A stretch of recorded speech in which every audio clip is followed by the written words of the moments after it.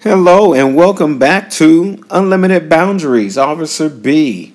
I'm so glad that you came back. I am your host, Lester Bailey. Was sitting here thinking about immigration and the problems that we're having with immigration. What is the major problem that we talk about? Why do you think we have such a big problem with immigration in this country? Is it that we have too many immigrants coming in from one country? Is it that they get free health care and free food and free schooling? Is that the question? Or is it that when you look at immigrants, you only think that they come in from the Mexican border? And we do know that there are immigrants that come in from all parts of this country. It doesn't matter whether they come in through Mexico or they come in off the island, or how about they come in from other countries like in Russia and any country over there, or any country over on that border. How about, the people of color that come from the Middle East or the other countries that don't have as much of a problem as coming into this country? Is it that the politicians we have in this country are not paying attention to their job, or are they holding back for whatever reason? Because we know that we've hired our politicians. It doesn't matter whether it's Republican or Democrat or independent.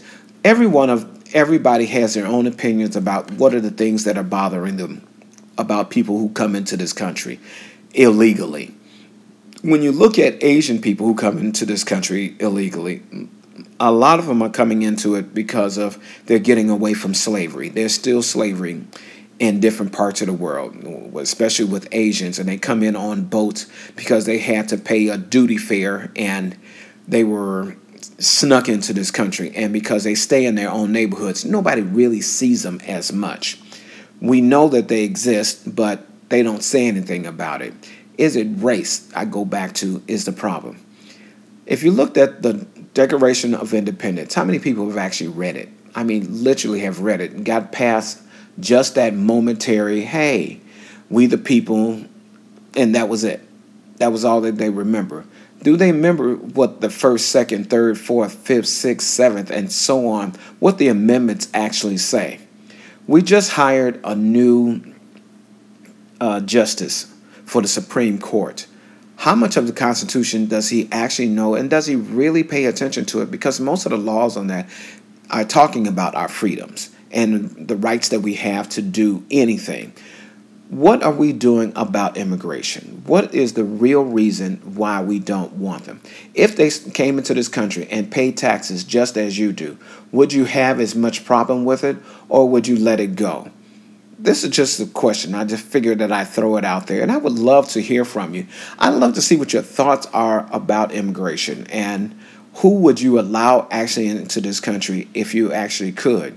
Because when they do classes, they only are getting maybe about a handful of people out of the many million, hundreds of thousands of people who actually come into this country every year. I'm just a regular man, and I see different things. My problem is, are you paying your fair share when you come into this country? Is that if that's the only real reason why you don't want somebody into this country, then I agree with you. If that's not the only reason, share with me. I'm just kind of interesting because it's just a question thrown out there, and it's just a regular person thinking regular things. So until the next time, thank you for joining me on Unlimited Boundaries with Officer B. I made this short tonight because the questions will always stay out there.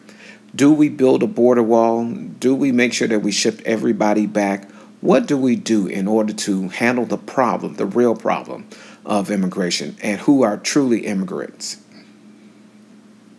I just thought I'd throw it out there. Again, thank you for showing up with me on Unlimited Boundaries with Officer B.